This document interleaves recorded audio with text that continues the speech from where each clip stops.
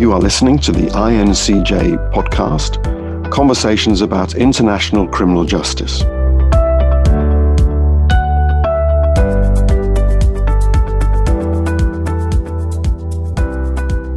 Okay, welcome everybody to our INCJ event this afternoon. And INCJ is the International Network for Criminal Justice. And we were set up in the last couple of years out of De Montfort University, for those of you who don't know. But even though we developed out of De Montfort, we have representatives involved in the network now from at least 9, if not 10 universities right around the world, from the United States, Australia, Nigeria, and various parts of Europe. So our purpose is to provide an international development resource network for academics, researchers, professionals, practitioners, and policymakers.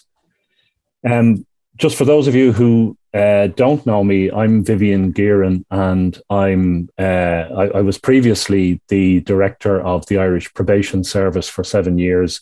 I finished up in that role at the end of 2019, and since then, I've been an adjunct assistant professor in the School of Social Work and Social Policy in Trinity College, Dublin.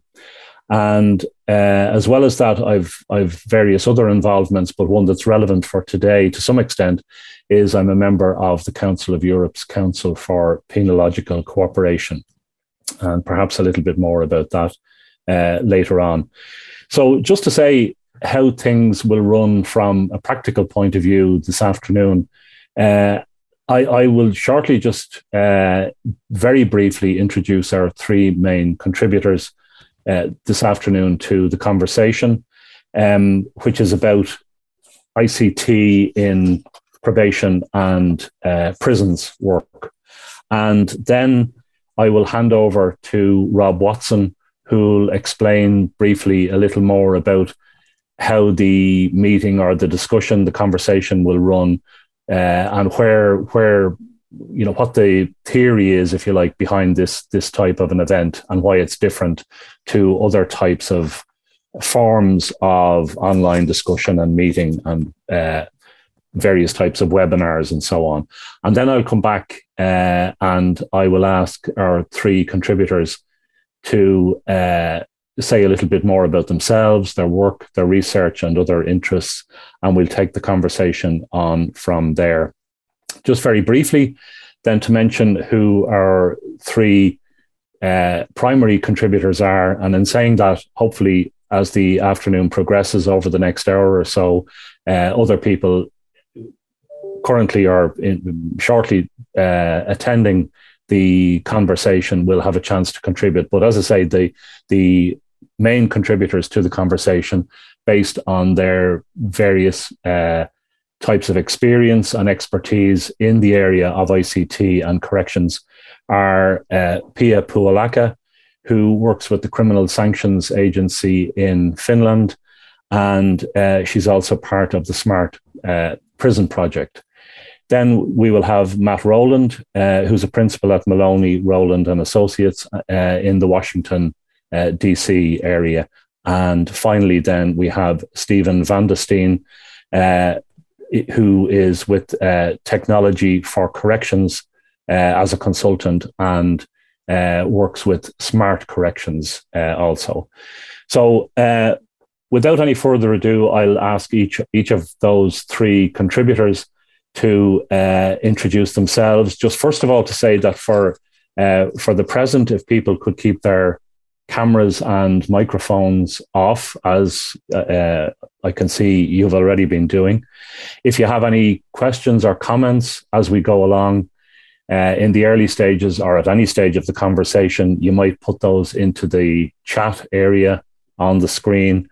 And then later on, or as we go on, we'll have a chance to respond to those comments or questions and involve people as they wish to come in later on in the conversation.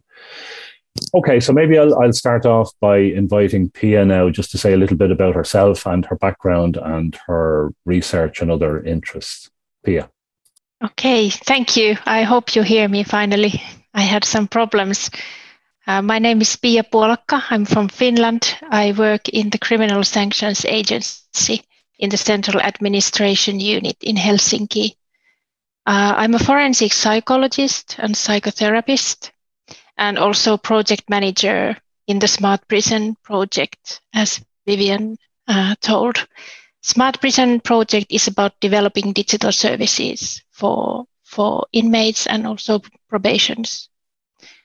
And then I'm also involved in our first artificial intelligence project, which is for our new offender management system.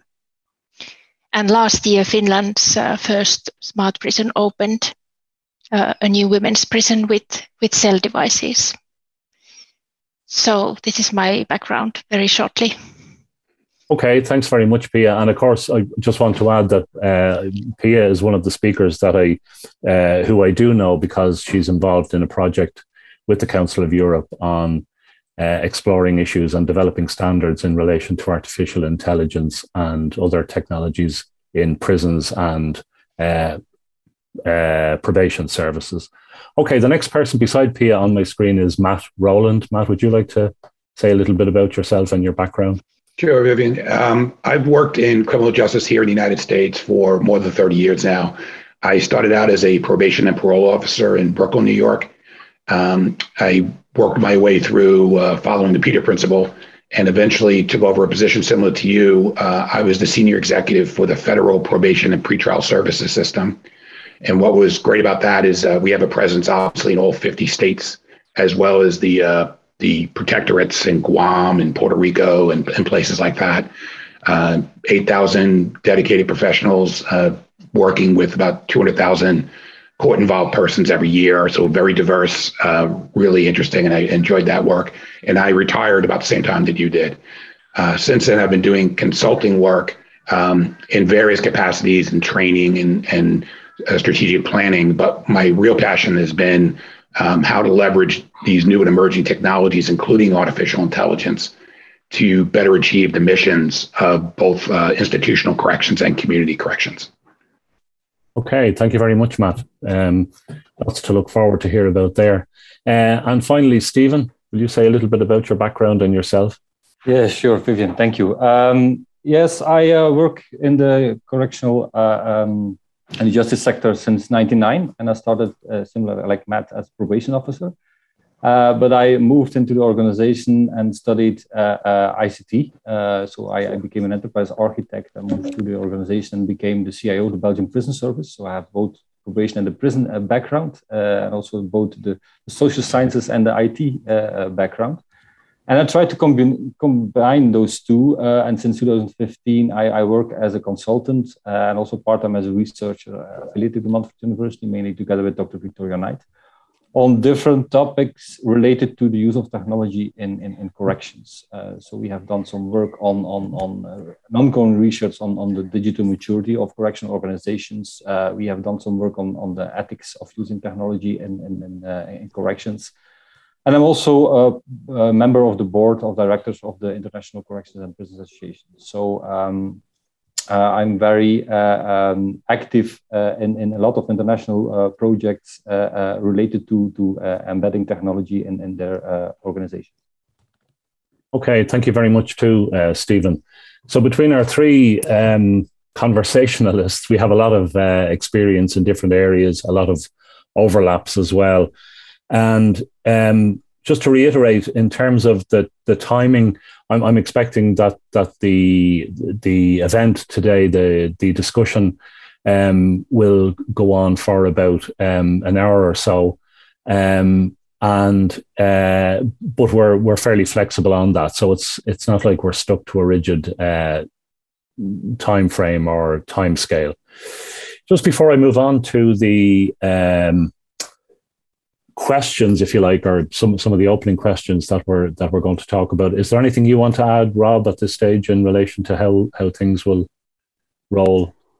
No, I think you just wanted me to kind of outline what our thinking is on the kind of process, if you like, for a deliberative conversation, which is really important, rather than this being presentations where we're talking at and presenting, established information, that this is an opportunity to do our thinking out loud and to share our developmental ideas and emergent ideas, because that's often the hardest thing to find a place for.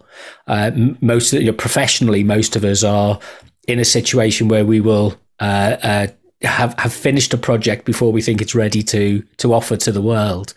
And actually having these kind of inclusive conversations that we can record and go back to and listen back to and mine for things which are kind of intangible elements that come from our from the practice and from our half-formed reflections. So I think that something like using teleconferencing and Zoom and Teams and things is a really great way of giving us an opportunity to put those thoughts into some kind of a dialogue, which we can look back on.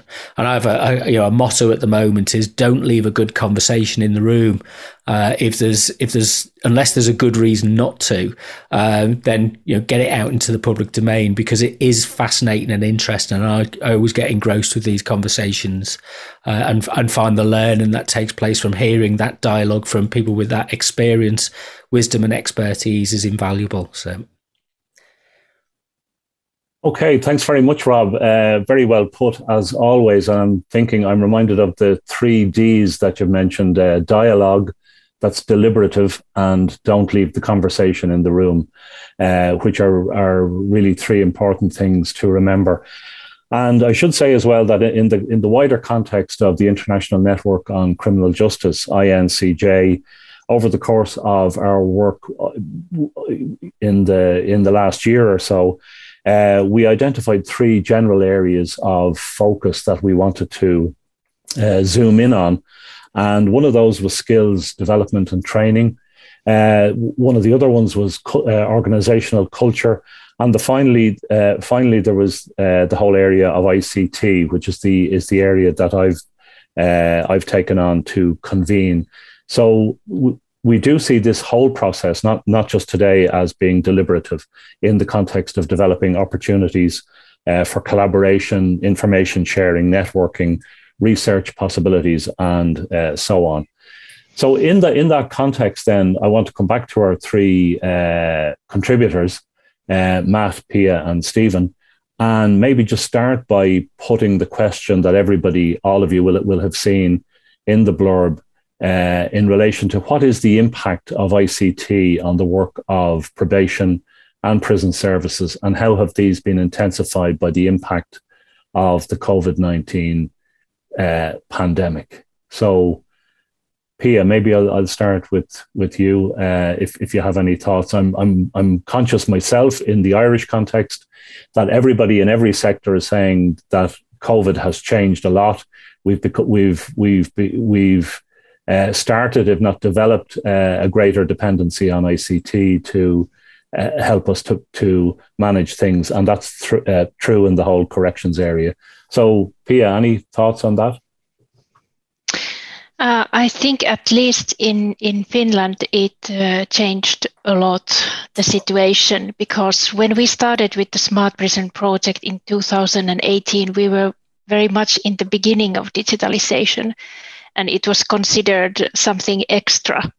And then when COVID came, 2020, we first thought it's a catastrophe to the project, that we will have this kind of impossible situation.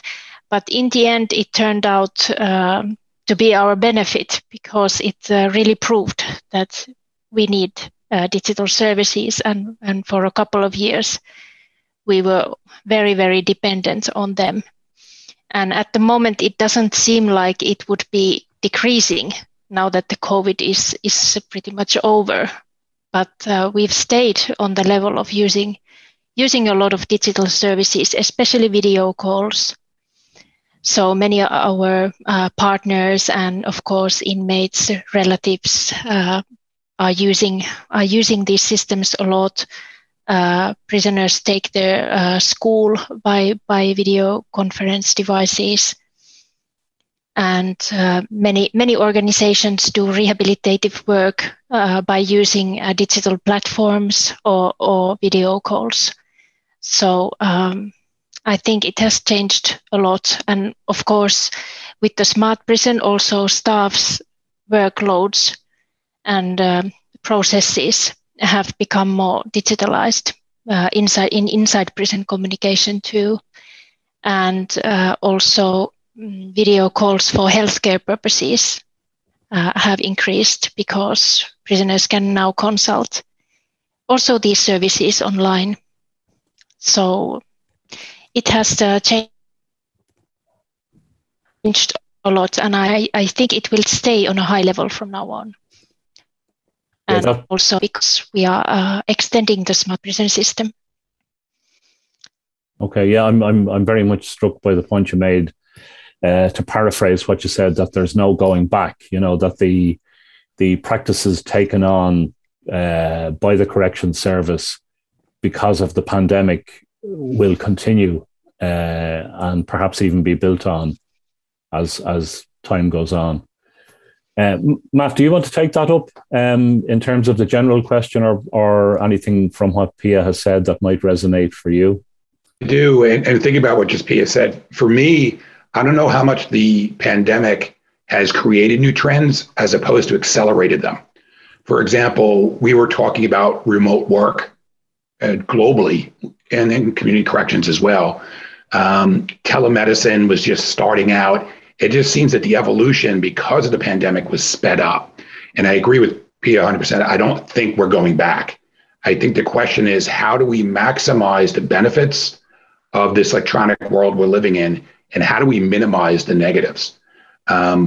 We were joking before we went on live about going back to conferences in person again and the value of that. But at the same time, I would not be having this conversation with you if it weren't for the electronic media that now is commonplace. And we're all over the globe talking to one another, which is fantastic. So for me, I think, again, it was just solidifying trends that were already existing. And again, the benefits of those and the challenges. And one of the challenges that comes to mind for me is that blurring between work and home. We always had that problem, particularly in community corrections, where officers were expected to be accessible more and more often to the people under supervision. So the traditional work hours were going out the window. Now, with the expectation that you're available for these types of conversations and training events, and that line between work and home has gotten blurred. And how are we going to manage that long term to prevent people from being burnt out and getting the benefits of training that they otherwise wouldn't have gotten? So for me, that's going to be the interesting thing moving forward. Okay, thanks very much, Matt. And any thoughts in terms of the general question or what Matt and Pia have now said, Stephen, for you? Yeah, I have to agree with both Pia and Matthew, and I just want to pick up on what Matt has said about finding that balance. So trying to find how technology can even be improved or used to improve our organizations, but at the same time be very careful of not creating negative side effects of using that. So I see indeed that acceleration, not only on the use or the adoption of technology, but also, and I think it's really positive, also the conversation about technology.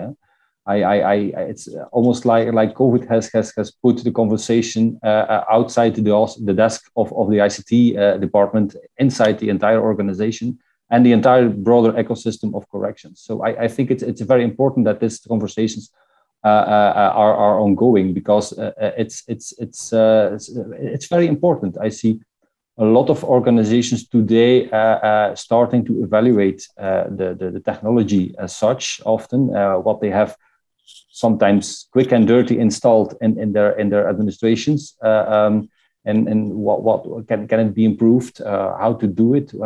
Has it changed things from positive? Has it changed also the negative consequences? Things like that. So yeah, this is happening now, and at the same time, I see a lot of organizations asking for help and from all other partners and international organizations to help their thinking on this. So I really think this kind of conversation is very valuable for everyone. And just picking up on one of the, I mean, even so far, a lot of issues are beginning to emerge, but just picking up on one that Matt referenced, how to maximize the benefits and minimize the dangers. Dangers may not be the right word, or maybe over dramatic, but you know what I mean. How to maximize the benefits that we've begun to see as a result of the acceleration in the use of IT over the course of the pandemic, and reduce the downside, if I can call it that.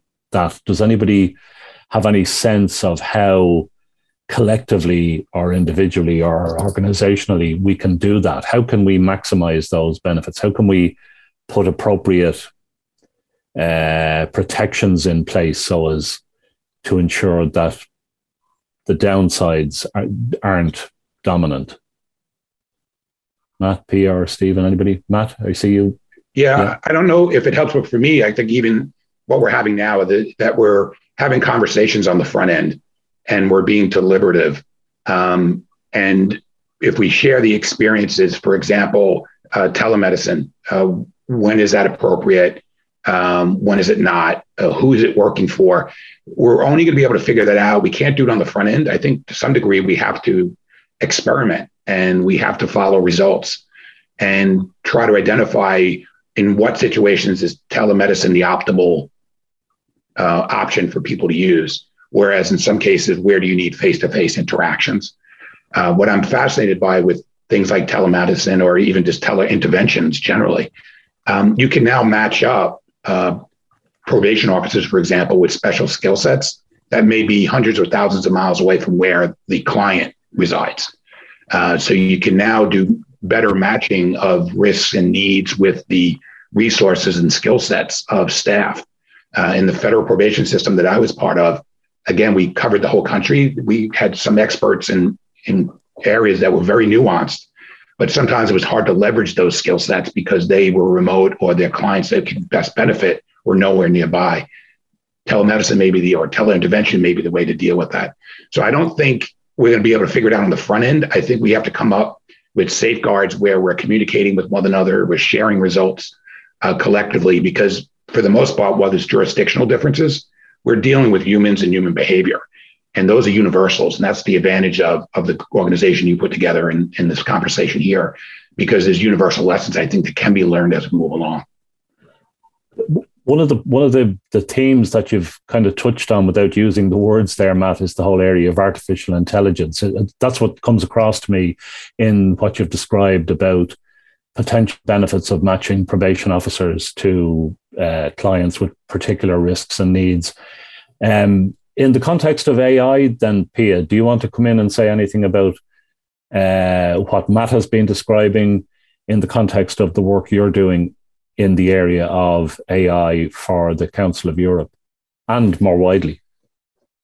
Yeah, first I was about to say that it's easy to see, at least in Finland, when we have the smart prison, that digitalizing some client processes and staff workflows is definitely cost effective.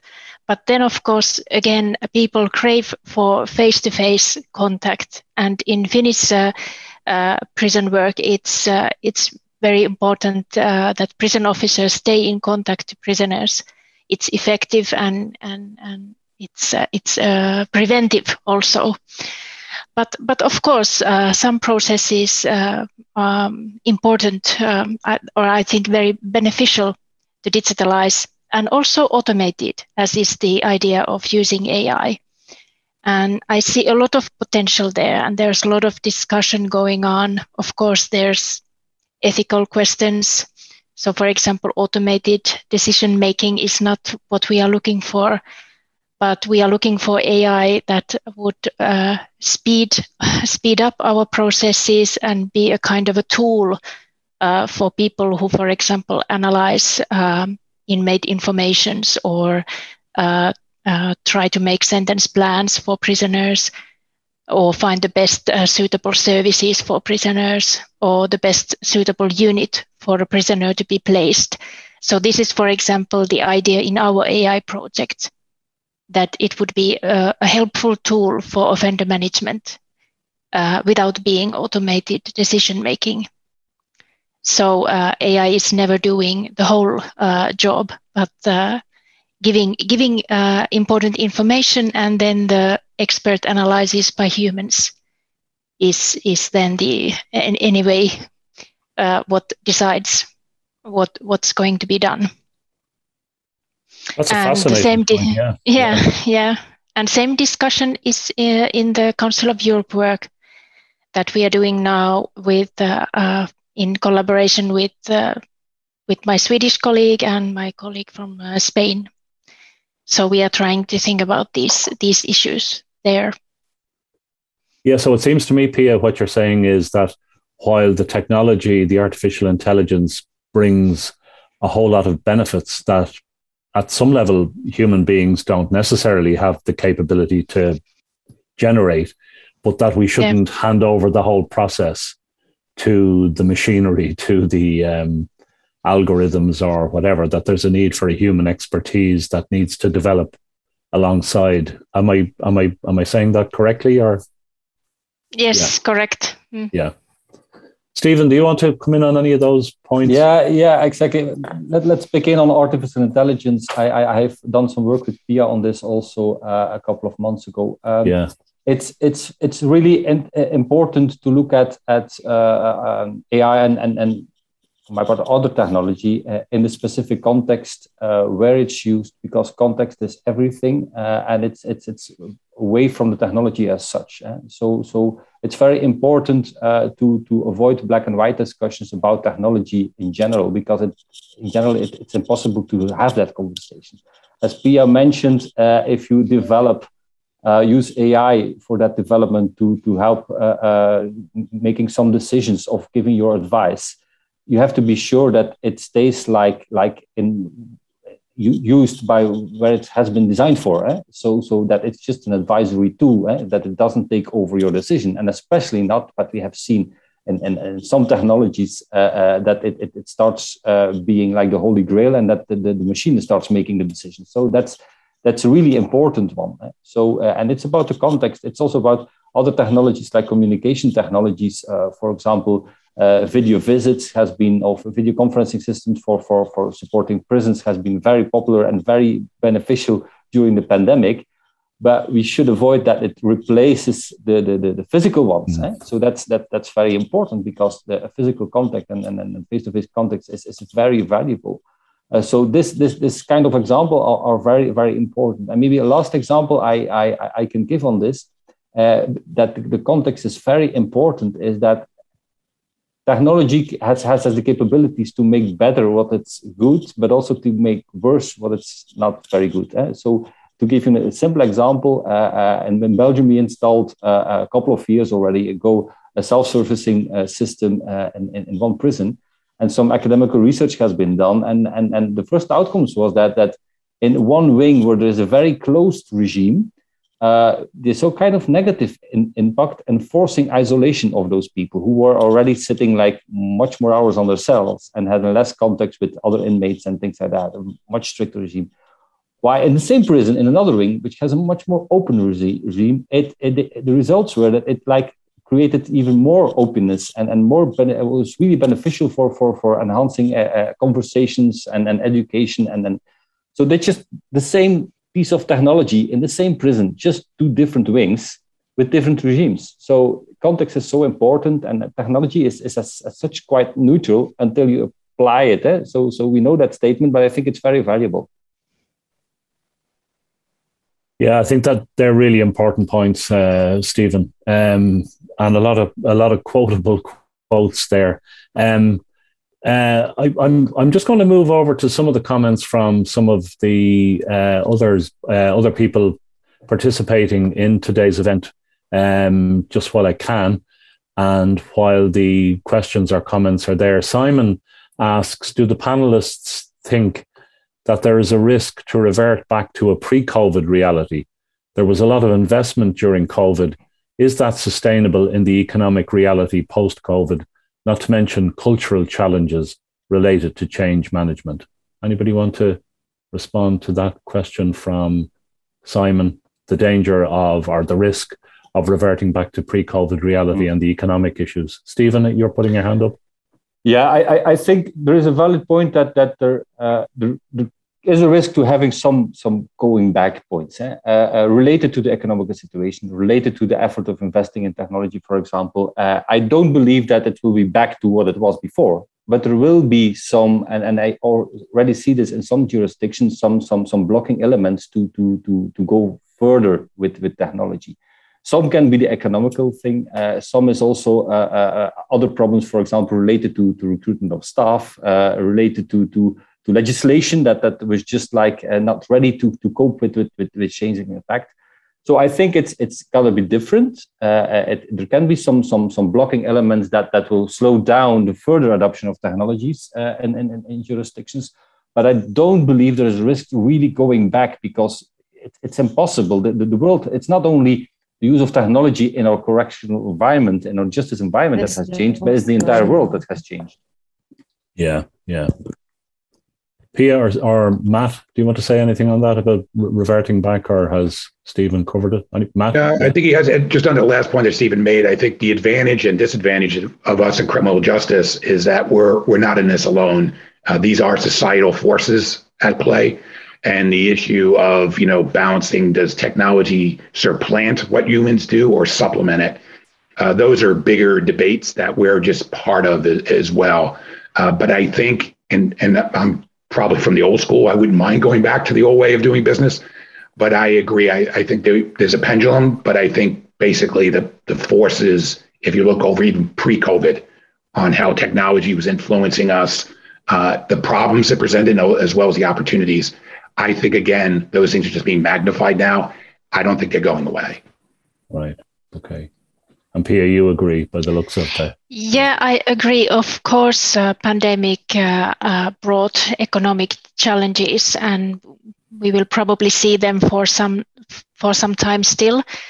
But in Finland, maybe there's more challenge sometimes with the staff, because we have quite a lot of uneducated staff as prison officers, and sometimes advanced technology or ICT is maybe something they're a little bit suspicious about. On the other hand, I think that everything that happens in the society is kind of mirrored in the corrections too. And regarding ICT, I think still about 5 years ago, at least in Finland, we were behind the development of the rest of the society. And thanks to pandemic, we are now more on the same level with the rest of the society in the corrections too. So I hope this development will continue, that we are not behind the development anymore. But just on that, Pia, you're reminding me that here in Ireland, I'm involved in the very early stages of a project that is considering ICT and the benefits that ICT can bring in relation to people in prison or on probation.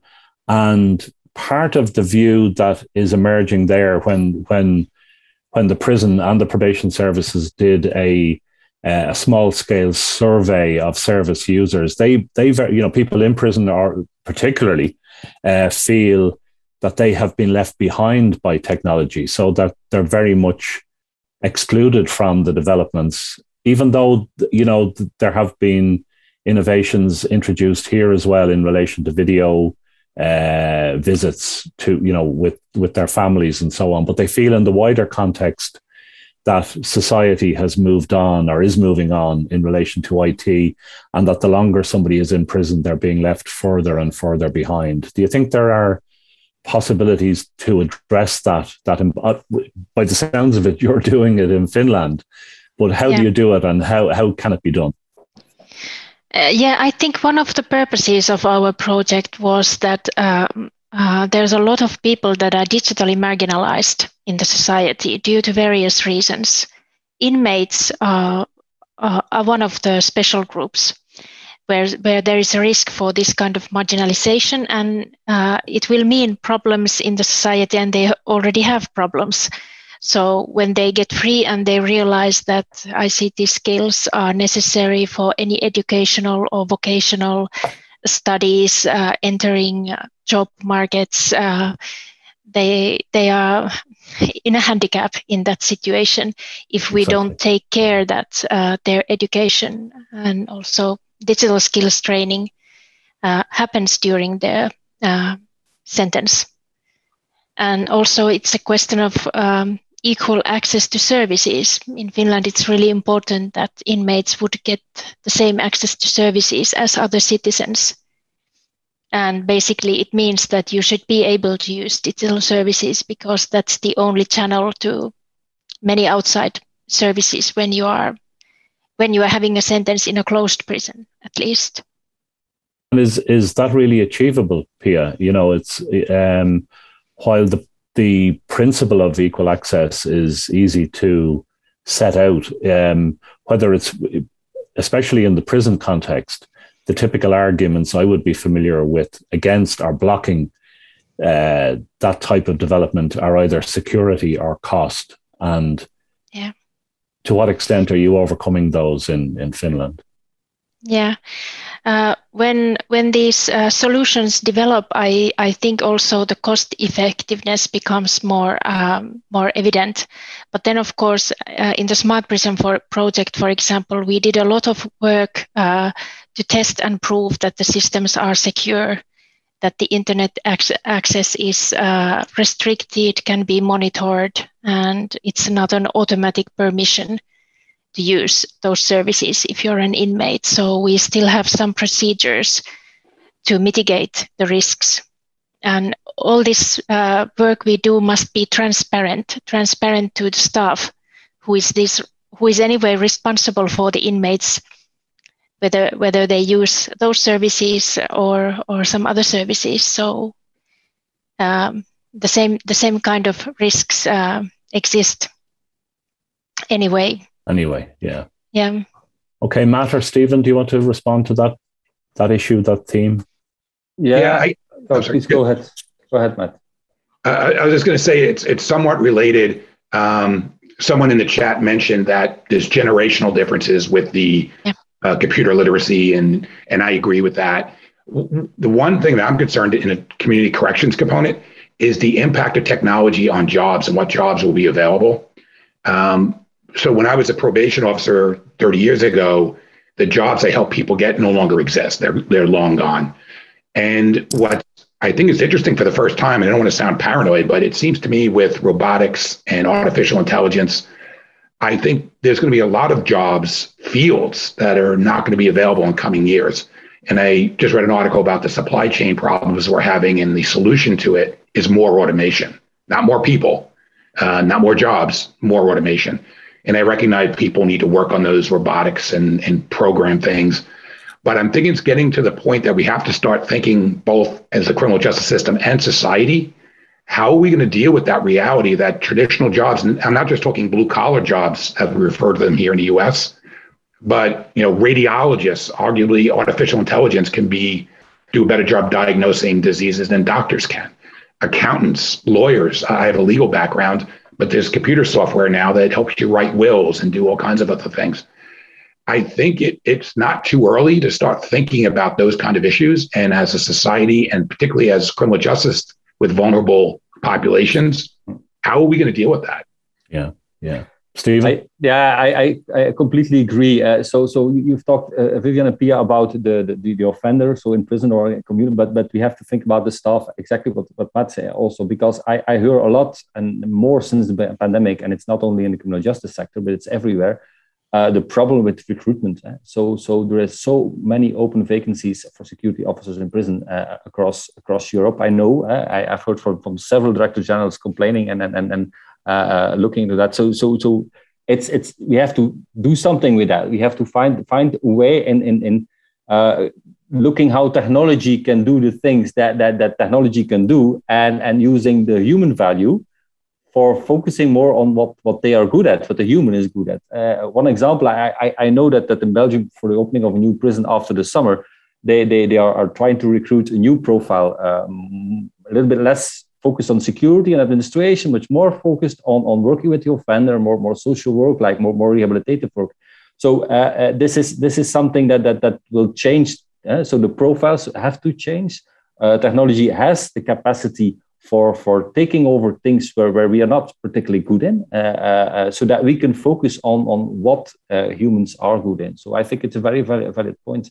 And it's also something, just another thing I learned a couple of years ago. I had the opportunity to visit the Smart Prison in Hong Kong. And the main driver there for one of the main drivers there for introducing technology was to make that job for those people working in prison more attractive, more like the outside digital normal, just because they are young people who are used to work with device things. So there are a lot of drivers who use technology, and I think we have to look into how we can use technology for the good, and also kind of tackling or helping organizations reduce that shorten of stuff. Yeah, it seems to me that so much of what we're talking about is a systemic issue, and we can't really afford to forget about the different parts of the system or the jigsaw. I just want to move back over to one of the questions again in the chat. My good colleague Clement Okech from Kenya makes the point, or asks the question: at some point, probation practitioners were thinking that the practice was moving towards hands-off approaches to supervision even before the COVID pandemic. And is the emergence of ICT use, accelerated by the pandemic, going to be seen as a confirmation of hands-off situations? And how can ICT be used to leverage and not to limit contact with service users? And really that resonated with me. I was only talking to somebody the other day about how, for example, in Ireland, probation officers have to be qualified social workers now. But people who have been studying for a master's in social work in Ireland over the last 2 years have had very limited, if not any, if any, opportunities, for example, to do home visits while they were undertaking practice placements. So those people have now emerged into the workforce. And as Clement says, there's a perception that practices like home visiting in probation has been on the decline. And now if we have a situation where people have gone through training with little or no exposure to home visiting, and we have a situation where ICT has meant, as Matt and others have said, in the tele-intervention scenario, people are able to access whoever they need to access online. Is there a danger of ICT actually not making those types of situations potentially worse? And as Clement asks, how can ICT be used to leverage and not to limit contact with service users where it is necessary and appropriate? Anybody want to put up their hand on that one? Matt, the only thing that strikes me, and it's a common theme that both Pia and Stephen had mentioned, is, again, trying to keep things in proportion and in balance, and where technology can help and where it can't. What I'm interested in is, can we get to the point where we look at the receptivity of the person under supervision in a community supervision context and the skill sets of the officer? Can there be suggestions made saying, hey, this is appropriate to handle over the phone or just do a video conference, but this kind of content should be dealt with face-to-face? And I think if we can develop that over time, we become more sophisticated and we are better able to strike that balance. I don't think that responsivity tools exist yet, or skill measurements on the officer side to help push at them, saying, hey, these are the kind of issues that maybe you can do hands-off. We've done a much better job in stratifying caseloads based on risk, criminogenic risk and needs. The responsivity, in my mind, hasn't been as strong. So I'm hoping that's some area that we can develop through research and through technology to better communicate to both the people under supervision or in prison and the people working with them, to figure out what lends itself to remote or electronic interactions versus what is really appropriate for in-person ones. Okay, really good point. And I want to come back to you on one aspect of that, and something you mentioned earlier on that I think links into the point you've just made, but I do want to give Pia and Stephen a chance if they want to say anything on that general issue that Clement raises about leveraging the benefit of ICT and limiting the challenges that may have been arising. Please go ahead, Pia. First of all, the word balance was important, that you need to know where to use it and when not. And Also, besides bringing ICT to the corrections, we have to remember that we are looking for more educated staff and staff with good work ethics, so that they won't use ICT as an excuse to not do something, but they are still interested in the client and in the client work, and understand the value of human contact, and especially like in probation. I haven't worked in probation, but I've understood that those home visits are for some of the clients the most important ones, even though they might seem like just monitoring, but they are really important for them. Yeah. Okay, thanks, Pia. Stephen? Yeah, I agree that balance is very important. Maybe to add that this is a very collaborative thing to achieve that, finding that balance. It's about the practitioner, it's about the training of the practitioner, showing the value of home visits and personal contact, and also sometimes as being has been working as a probation officer, I know sometimes it's not valuable to have a home visit, but in most cases it's very valuable. So it's to learn about that, but it's also about the policymakers to convince them, and then to develop a national, international standard to set some boundaries and best practice, like there are already in Europe. I know developed some very valuable things to push this also to avoid that it's just about cost cutting to reduce those kind of things. And also, I think academical world, I think Matt referred also already to we have to get more knowledge about the impact of those visits, and also with the new generation, if the value of face-to-face context so different from having intensive online communication. There has been in other sectors already a lot of interesting research done on that, which gives a nuanced view on it's not always better. It depends again on the context and the situation. So there is a lot of people and knowledge to work around this to find that balance, I think. Okay, thanks, Stephen. As I mentioned, I just want to go back to a point that Matt made in his last comments, which linked to an earlier point that struck me. And it was the whole area, Matt, of the possibility for ICT to help us to match particular client needs with, for example, probation or parole officer skills. And then just recently, you mentioned the issue of the areas of risk and need profiling and prioritization has been higher, whereas responsivity issues have been a bit lower on the scale of attention. And it just brought me back in my mind to the old question about, in general, but I think it's applicable here in terms of what we've been talking about in ICT developments. Is there a danger that we develop systems, ICT-based systems, or more of them, that are very much influenced by particular majorities in terms of gender, culture, nationality, educational attainment was mentioned, generational, age difference, and that challenge is often made to correction services and the academics and researchers who develop, for example, risk, need, and responsivity assessment tools.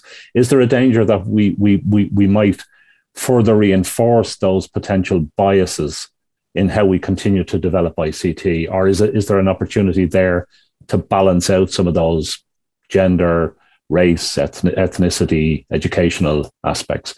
I see, Matt, I think you're dying to come back into that one. No, it's a great point. And I think there is a risk of that. Sometimes, and I think Stephen pointed this out, there could be sometimes an over-deference to technology. Well, the machine told me to do X, so I'm going to do X. No, again, the decision's still yours. Hopefully, technology and research can help inform that decision, because all those actuarial devices, which I'm a fan of, are fantastic in the aggregate.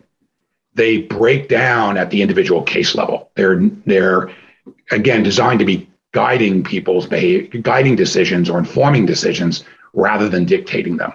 So I would never get to the point where recommendations about matching skill sets of an officer with the responsivity inclinations of a person under supervision, that those be viewed as handcuffs. They're going to have to experiment, and ideally, we as a system can learn from those decisions, including the variations from what was recommended. So I think the quick answer is yes, absolutely. There's a risk of it. There are safeguards that we could be taking to prevent that. But I wouldn't throw the baby out with the bathwater. I think it's worth exploring to see if such tools can be developed and used. Okay, thanks, Matt. Stephen? Yeah, I agree with Matt. There is a risk, and I think have been already a lot of things written about risk, and people working on to limit the risk of, for example, AI algorithms. So creating more transparency, understanding what the algorithm is doing.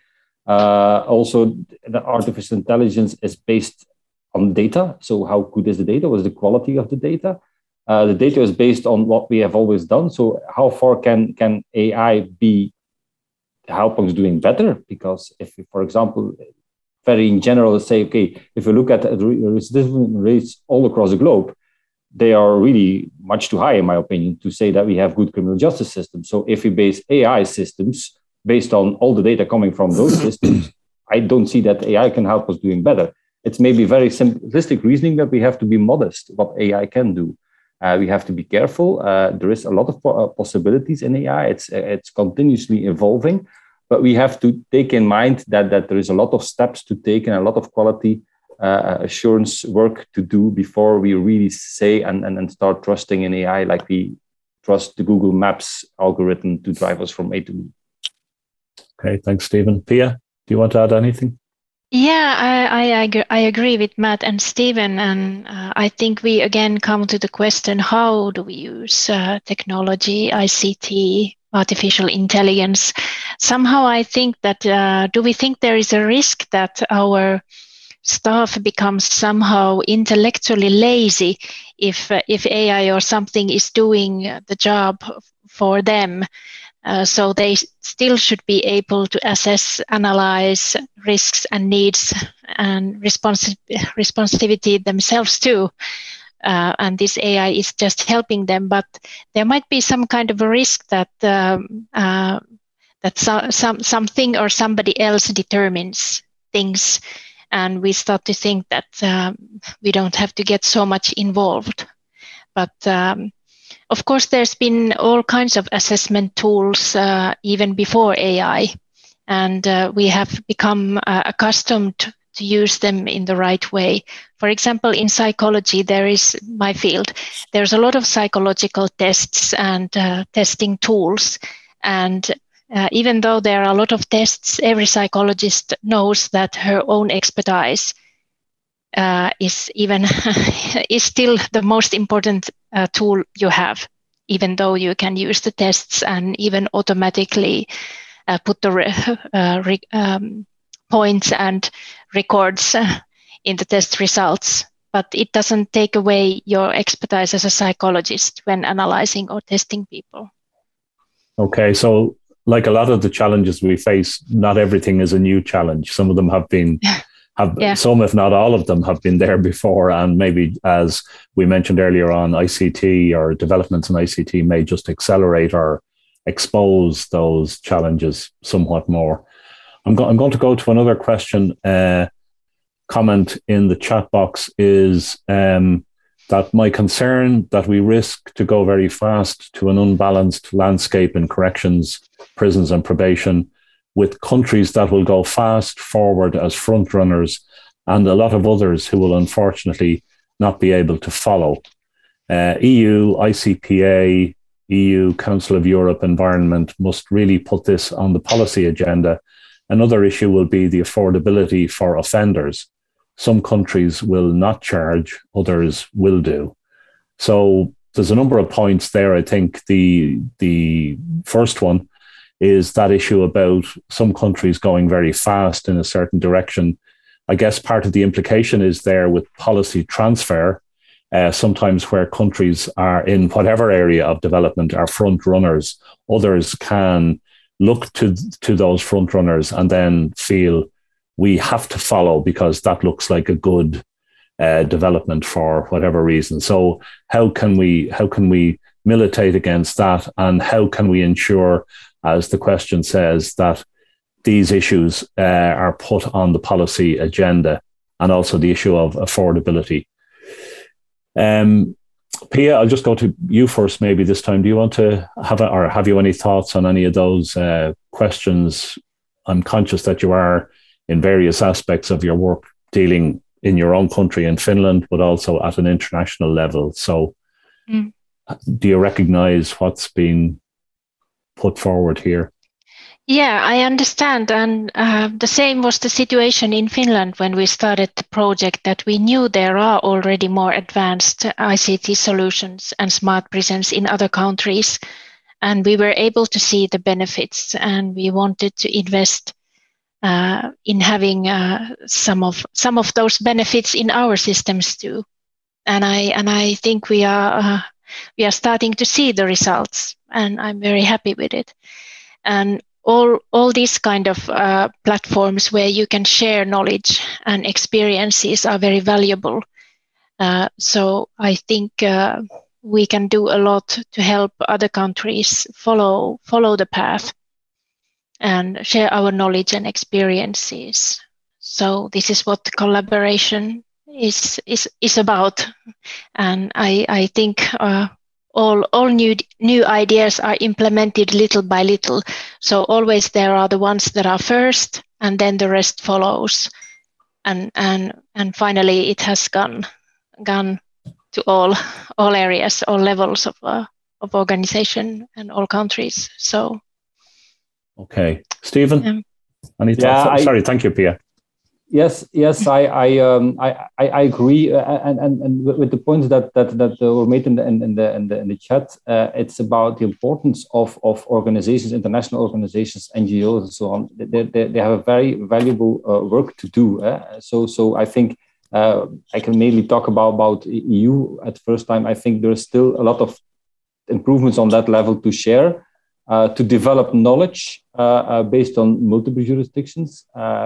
Being in the role as an ICT manager, I have been struggling at that time, and here are a lot of countries struggling with building business cases. So have really not only evidence based on that use of technology, for example, is good for the offender, but also make a financial picture of what is the impact of we doing good for the offender, like and make it quantitative that we can show to policymakers. So if you give people more access to education and you invest in this kind of technology, for example, it on the long term, on the government in a society, it will be beneficial, for example. So there's a lot of material that can be done. I agree that there will also always be early adopters, front runners, early adopters, and people who follow.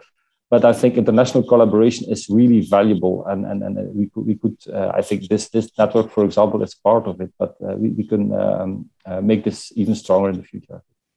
Okay, thanks, Stephen. Just before I invite Matt to come in on this question, I'm going to open things up a bit more to the floor and invite direct contributions from. We have 19 people on the forum at the moment, so. But just in saying that, if people could use the raise a hand function, I'll try and keep an eye on who has a hand raised. If you can't use the raise a hand function, use a physical raise a hand, obviously with your camera switched on.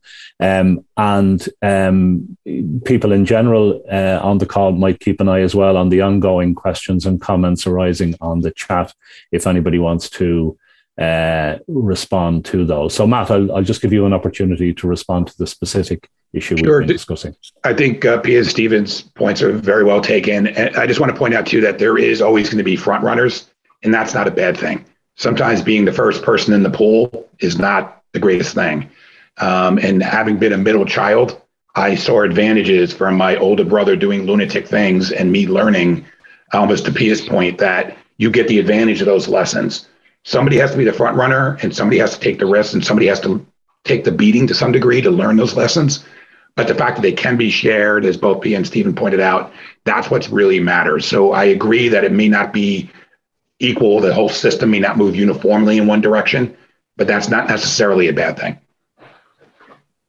Okay, thanks, Matt. Just before I open things up, I just see two tantalizing questions there on the chat, and I just want to I don't want to lose them.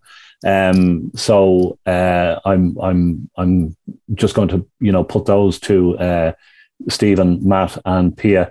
Just to say as well, we've just hit the hour mark. So at this stage, we're kind of in the zone where we can continue with the conversation for as long as it's fruitful. And at the same time, if we come to a stage where we seem to have exhausted the available or the energized conversation, we can wind things up as well. And at that stage, I would like to think, and people can just have this in their mind, before we finish as such, I would like to have something for the INCJ, the International Network on Criminal Justice, to be able to take away if there are any particular points that people want to emphasize. And some of those have just been made by Pia, Stephen and Matt in the context of international collaboration and so on. But anyway, I might just go to Mike Maguire and John Scott's comments and questions, and put the two of them to our three panelists if they want to respond. And then, as I say, I'll open things up more generally to the floor. So Mike Maguire says, regarding remote versus face-to-face criminal justice interactions, is it not important to give rights of choice to service users? An example is parole interviews, where prisoners are interviewed by a parole board member and are able to make an argument about why they are ready for release. Some prisoners may be happy or indeed prefer to do this remotely, while others may find internet contact intimidating, feel unsure of the rules of which they speak, find it difficult to pick up non-verbal cues, etc. Is not the answer to give them a free choice of internet or face-to-face, and the same with family visits to prison too.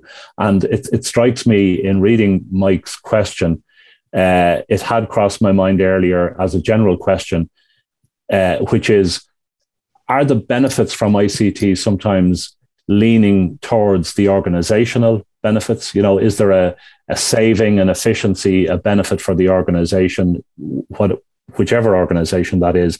And do we sufficiently incorporate the needs and the views of the service users? So that's one question. And then John Scott asks a very specific one. Do you think prison rules and probation rules at the Council of Europe level need to be updated to take into account changes in ICT and artificial technology? So, Matt, you might kick off with responding to any of those issues. Yeah, no, they're both, I'm not as familiar, obviously, with the European rules, but they're both great points. I think in my mind, I mentioned receptivity before, and I think people's preferences, especially if they can articulate why they have those preferences, should be part of that equation. Again, maybe in some instances, technology is not the right thing. Sometimes it could be just simply a matter of getting people more comfortable with the technology. For example, when I have a Zoom call with my mom, it's, the camera's on her forehead the entire time, and it's just a matter of training. And then as she got more comfortable with it, she's now contacting the grandkids, using the technology. So if you find out not only people's preferences, but maybe go the extra step, you find out why they feel that way. And it was raised in the context, I think, of what due process, what people are entitled to. If they feel that they're talking to a machine and their fate is decided by a machine, I think we as humans naturally rebel against that. And I think that's partly what's the question goes to. And I agree with that. So those are definitely parts of the equation that have to be visited. Okay, thanks, Matt. Stephen, do you want to come in on either of those? Yeah. I think the first point is if giving the choice, it's very important, and it's not about giving ex-offenders the choice to choose between physical or virtual contact, but it's technology has a lot of capabilities to enable them to make more choices themselves, also in prison situations. I have been working in the past on some projects, for example, allowing using technology to allow an inmate to open his cell door instead of waiting until the officer knocks on the door, for example. So making that decision to get up and go to his work and things like I always say that, in fact, the reason that people come into the criminal justice system is often because they have made bad decisions. And then we lock them up and we take away almost all the capabilities of them to take decisions for really simple things. So I strongly believe that technology can play a huge role in enabling them to learn to take decisions again. And a last point also, it's not only about the use of technology, but it's also, I have seen some very interesting work here in the UK on apply for them to help to even design the technology and the solutions. For example, in ICT, we always talk about user experience, UX, with very, very fancy terms, and we have to know our customers. We don't do that enough in the prison context, but why not design together with them the services they want to have? So there are a couple of things related to that very important remark, I think, from Mike, that it's important to ask them their advice and to give them possibilities. And I'm convinced that decisions, that technology can help us improve their possibilities to make decisions and to be involved more. Okay, thanks, Stephen. Pia? Yes, I agree. It's always important to ask your client what is best for him or her. So, of course, this is the same thing here. In Finland, healthcare services are very precise about this. So if the client asks for a face-to-face contact, you must enable it. So telehealth is only an option. But they are really precise about it, that patients have the right for face-to-face doctor consultation and nurse consultation. And this telehealth is option when there is, for example, a lot of distance or a lot of costs in that case for the patient to come for some kind of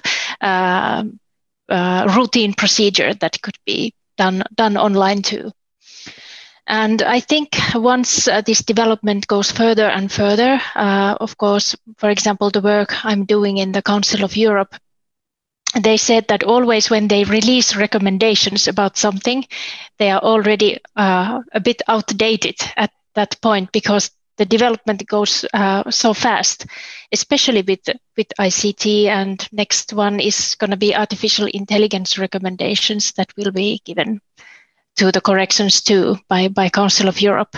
So it's a challenge that we monitor the development, and we are conscious about to what direction it's going, and if there's a need for new recommendations, new policies, new ethical policies, then we should be ready to do them as the time goes and the development goes further. So, yeah. Great. Thanks very much, Pia. Okay, I'm going to open things up for wider, more free-flowing discussion, even though I do want to acknowledge that people have been very good and very on the ball, if I can use that phrase, in terms of the comments and questions that you've put in the chat box.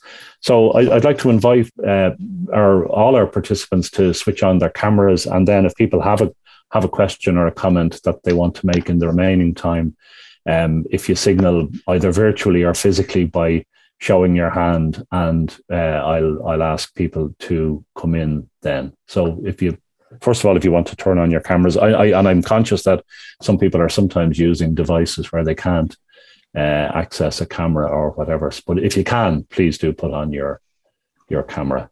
Great to see some familiar and some new faces. So does anybody, just while other people are allowing us to access their backgrounds and their features, anybody want to come in with a comment or a question in real time, live, so to speak? There were some people made comments and I didn't get to them. I generally tended to focus in the chat on where people had a question as such, and some people were just but they were specifically commenting or giving feedback on a particular point that had been made. Jerry, you were leaning forward there, Jerry McNally, as if you were going to, I see you switching it on now. Go ahead. I don't feel pressurized into actually saying so.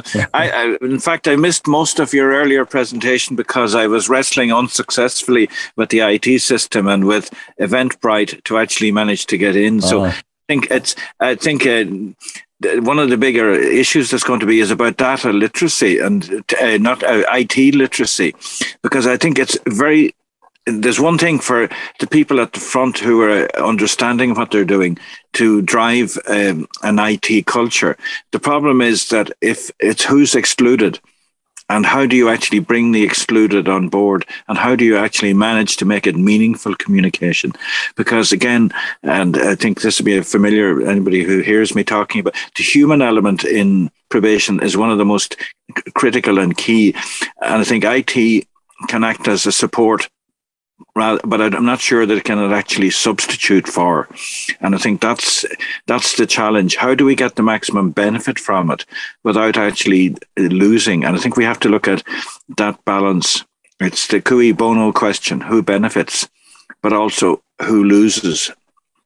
Because sometimes we can become a little bit seduced by technology. And I think I'd put my hand up as one of those people who likes the technology. But I think I'm increasingly asking the question is, what are we losing at the same time? Thanks very much for that, Jerry. I noticed one of the other participants, whoever's behind iPad Van Hans, made a related point. It's a bit of a different point, where they said, I'm not so sure that people born after 2000, whether inmates and offenders, are so digitally marginalized. They all have an iPhone outside. They are really smarter than we think. So there may be two sides to what you're saying, Jerry, in the sense that there may be a marginalization, which other people have referenced earlier on. And at the same time, there may be a subgroup of the population, if I can put it that way, who are not as marginalized as we may sometimes think. Does the questioner or commenter who made that point want to come in, or does any of the panelists or anyone else want to comment on that issue? Vivian, I don't know if this helps, but one of my hopes as technology goes along, to Jerry's point, that it will become so sophisticated that it will be easy to use. I'm hoping that technology becomes more intuitive, I'm even, my own experience trying to hook up the TV set. Over the years, it's progressively, still not easy, but it's progressively getting better. My hope moving forward with that gap, and I think there's a generational component, but also it's exposure. And if you don't have that exposure, you're in a deficit, I agree. But I'm hoping moving forward that ironically, technology can be part of that solution of a problem that was created by technology. Yeah. Okay. Anybody else want to come in with a comment or question? Virtual or physical hand, if you want to, and we can. Yeah, Cameron.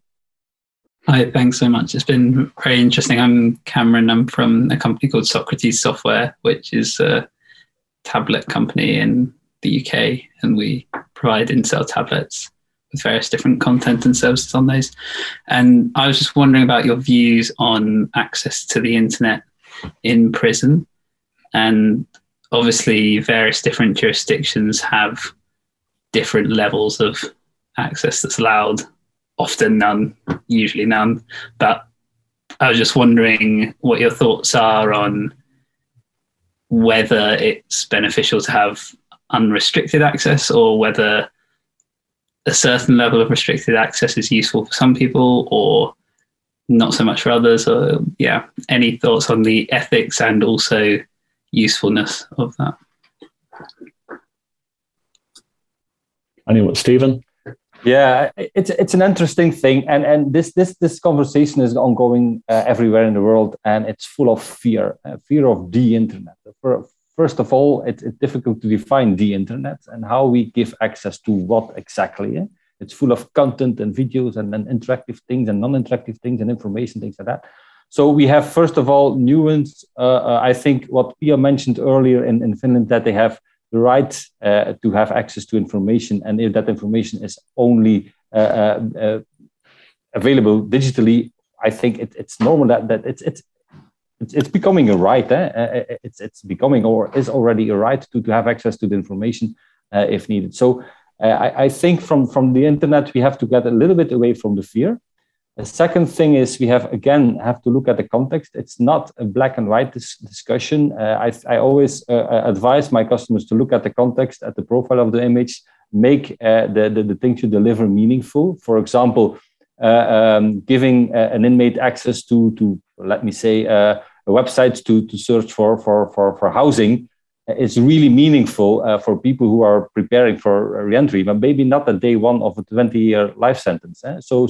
We have to look much more in detail in the context. So it's a question that you ask that I think it's impossible to quickly answer. It's about the context. I think it's very important that we take away that fear, that we also add to this not only the physical IT security, but also the dynamic security, make it meaningful, make it part of a conversation, of a re-entry plan, of an educational plan, things like that will help you. And that way, I'm convinced, and I think there are already some good examples that it's possible to give access to the internet for a lot of people in prison and a really broad access rather than only one or two websites. Anybody? Yeah, Pia? Yeah, I agree, because I think this is especially good question, because in Finland it's already, I could say, pretty normal that prisoners can use internet, because it's not technically very difficult to make a restricted, whitelisted internet connection that we use in closed prisons. And we also have our own procedure how we analyze to whom we give the internet permission.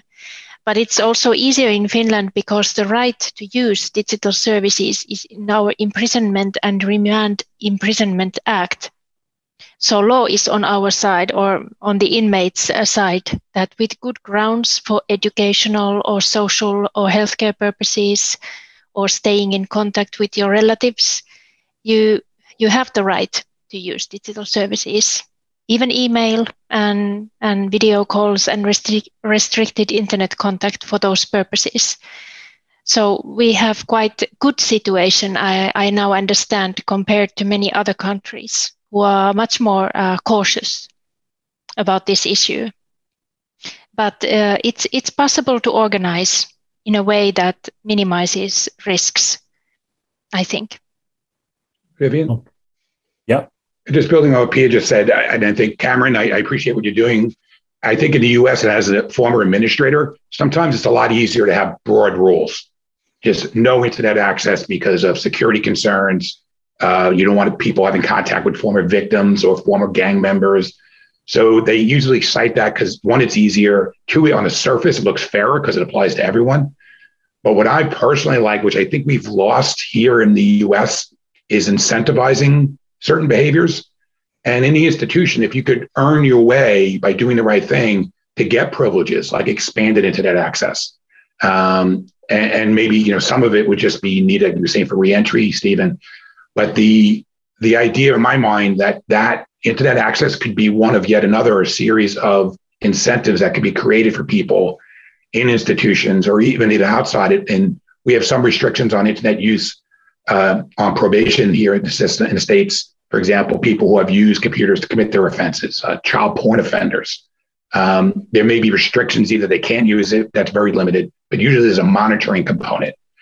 So in my mind, I think a broad-based rule is probably inappropriate. And going back to Pia and Stephen, it could actually be helpful, but I would like to see it part of an incentivized system to really help people make the right decisions, learn to make the right decisions that was mentioned before, and build up to total freedom again.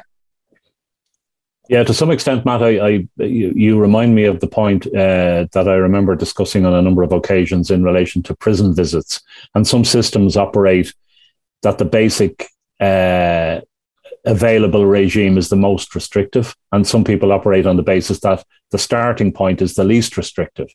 Yeah. So that you start with the least restrictive, and then you might lose that privilege if you do something wrong, versus you have to prove yourself first, having started at the most restrictive. So it's really a question, I think, of thinking through the underlying approach to what we're doing in terms of security and rehabilitation and so on.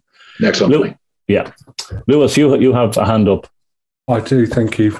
Sorry, a really interesting conversation you guys are having, and shame I joined an hour late, but that wasn't down to technical issues that Jerry was having. It was just another meeting overrunning. So my point, I've been fortunate enough to visit every prison in England and Wales, part of a reducing reoffending directorate service they offered. And one thing I've realised, and this is a big problem within the prisons in England and Wales, is every directorate delivering a service has their own agenda, and nowhere do those agendas align.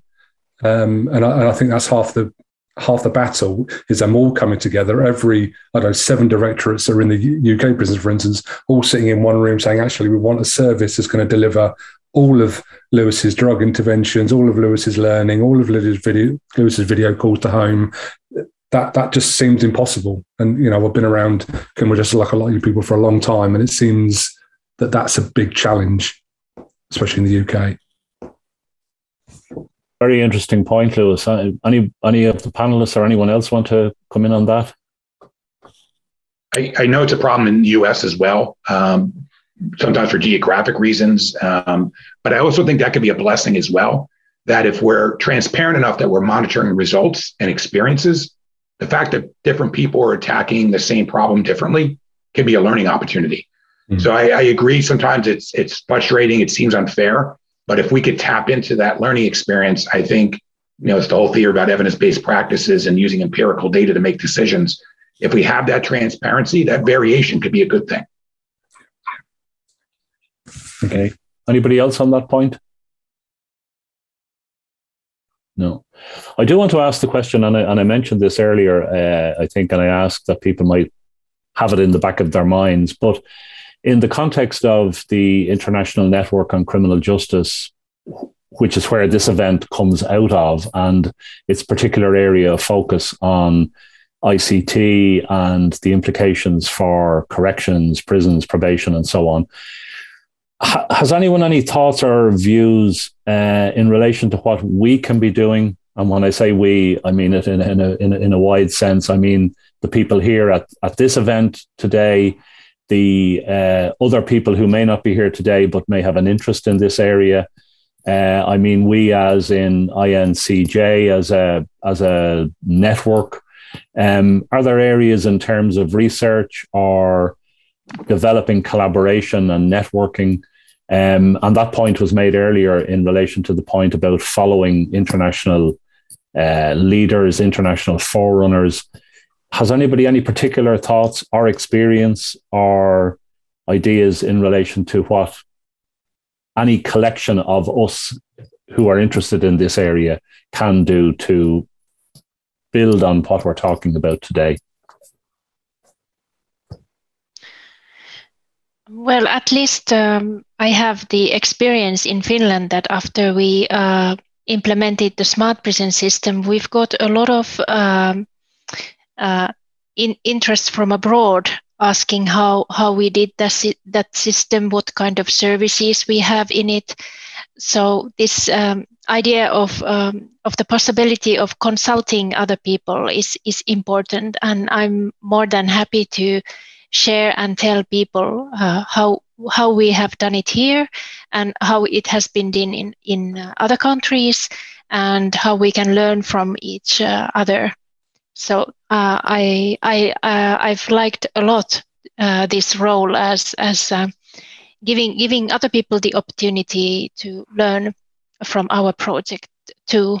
So I think these kind of events and are very important. And of course, there's organizations like ICPA and Europris and CEP that are spreading the knowledge and information.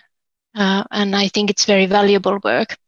And I think also in many countries, NGOs have the possibility to provide digital services and from other areas. At least in Finland, we've also learned from other governmental offices how they have implemented their systems. Like, for example, how in Finland schools or hospitals have arranged their digital client systems. So there's opportunities to learn a lot. Yeah. Okay, thanks, Pia. I'm going to single out Jerry for a number of reasons, as Pia has mentioned. Jerry, in terms of the CEP and also the project that I just briefly mentioned earlier on that's developing in Ireland in relation to prisons, probation and ICT. Jerry, do you have any thoughts regarding what platforms or fora like today's coming together should take away in terms of collaboration, developing research opportunities in this particular space about ICT and corrections? Yeah, and I was coming off mute there because I was coming in to agree with Pia about there's a number of different fora that can do things like share practical experience, past experience, knowledge, testing, research projects. And I know the Council of Europe is looking at some of the principles and ethics, but I do think there needs to be a much more high-level discussion group about the purposefulness, the ethics, and the practicality of the IT, because it's one thing to have a tool, it's another thing to use it appropriately and for the benefit of all. And I think it's that high-level thinking, I think, that ICJ or this group can possibly do, because it's about teasing out the knotty problems, the ethics, the principles, the underpinning, what's the right thing to do, what's the wrong thing to do, what are the consequences. It's about doing the thinking out bits. And I do think having a group of people who are prepared to wrestle with knotty problems is a very good idea, because I think we can all talk about the technologies and we can all talk about how they work for us. I think that was probably an issue for another forum, but it's more to, if this group could focus on the knotty principal issues, the ethics for a word, I think it would be a good purpose to do. And I see John Scott nodding, because I know, for example, CEP has the Electronic Monitoring and Technology Conference, which we just held in Helsinki, and that's moving away from, it's still doing electronic monitoring, but it's looking much more at how far do you go with artificial intelligence? How do you go with it? And I think there's a direction of travel there, but it can always be supported. And I think the more people that are thinking about the why rather than just the how, I think helps. Okay, thanks very much. That's very useful, Jerry. And I'll just take this opportunity, and if somebody else wants to come in on this point, that'd be great. But just while I think of it, you'll see in the chat area that Rob Watson has reminded us that we do have a discussion email that we can use to continue our conversations as well. And he has put the link in there to that email network or list. It's a JISC mail list. So if people have ideas or thoughts or suggestions or questions that they want to follow up, they can link in through there. And also just to remind people, as Rob has in the chat, that we will also post this conversation, this afternoon's conversation, to the INC website as a video and a podcast, so that people here today can listen to it again, or you can share it with others and other people can access it as well. We're really interested in developing, as I said at the outset, the conversation, the dialogue, as Rob Watson said, that would be not just today, but into the future would be deliberative and developmental. And John Scott is waving frantically. John, come in. Not that frantic, Vivian. Hi, everybody.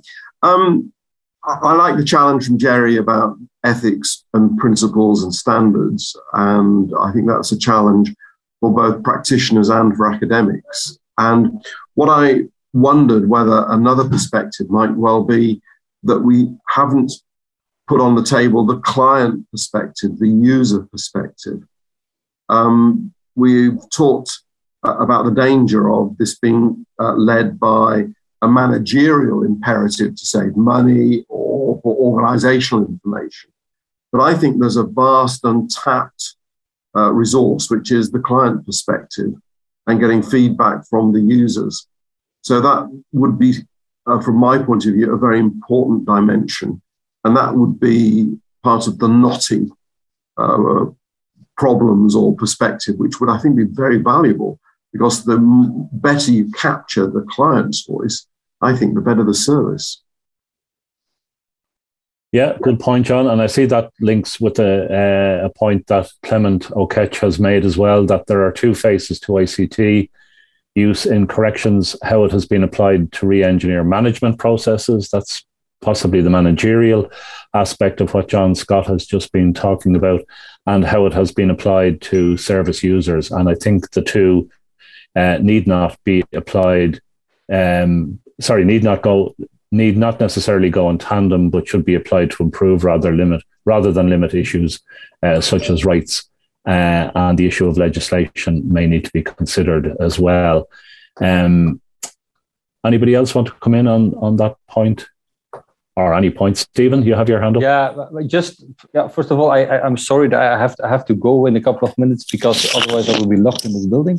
But anyway, I agree that it's a very valid point, and I have been doing some work. Maybe some of you have read it with Dr. Victoria Knight on ethical principles. Also, I think, and we already talked a little bit about the importance of including the end user in this is very important, and there's a lot of things to do on that. So I agree with both Jerry and then also John that there are two valid points that could be very interesting to work on in this kind of forums and also in working groups. Okay, and I take on board your point, Stephen, that you need to leave, and I see other people on the chat are making the same point. So my view in these situations is rather than let things just fizzle out as people drift away. And I see Joseph Kasatlos Dima said a good opportunity to share the information about ICT and establish some common rules and engagements can be the 27th Council of Europe Conference of Directors of Prison and Probation Service. Now, there's a practical suggestion for the theme for that conference. Anyway, I was just making the point that rather than let things fizzle out and people just drift away, and then I think sometimes when people have to leave because of their time issues, they end up feeling that maybe I missed something important that happened after I left. So I think it's probably better that we try and wind up now, or that we do wind up now. We've been here for an hour and a half, and I think that's been probably as much deliberative dialogue that we can necessarily take in one afternoon.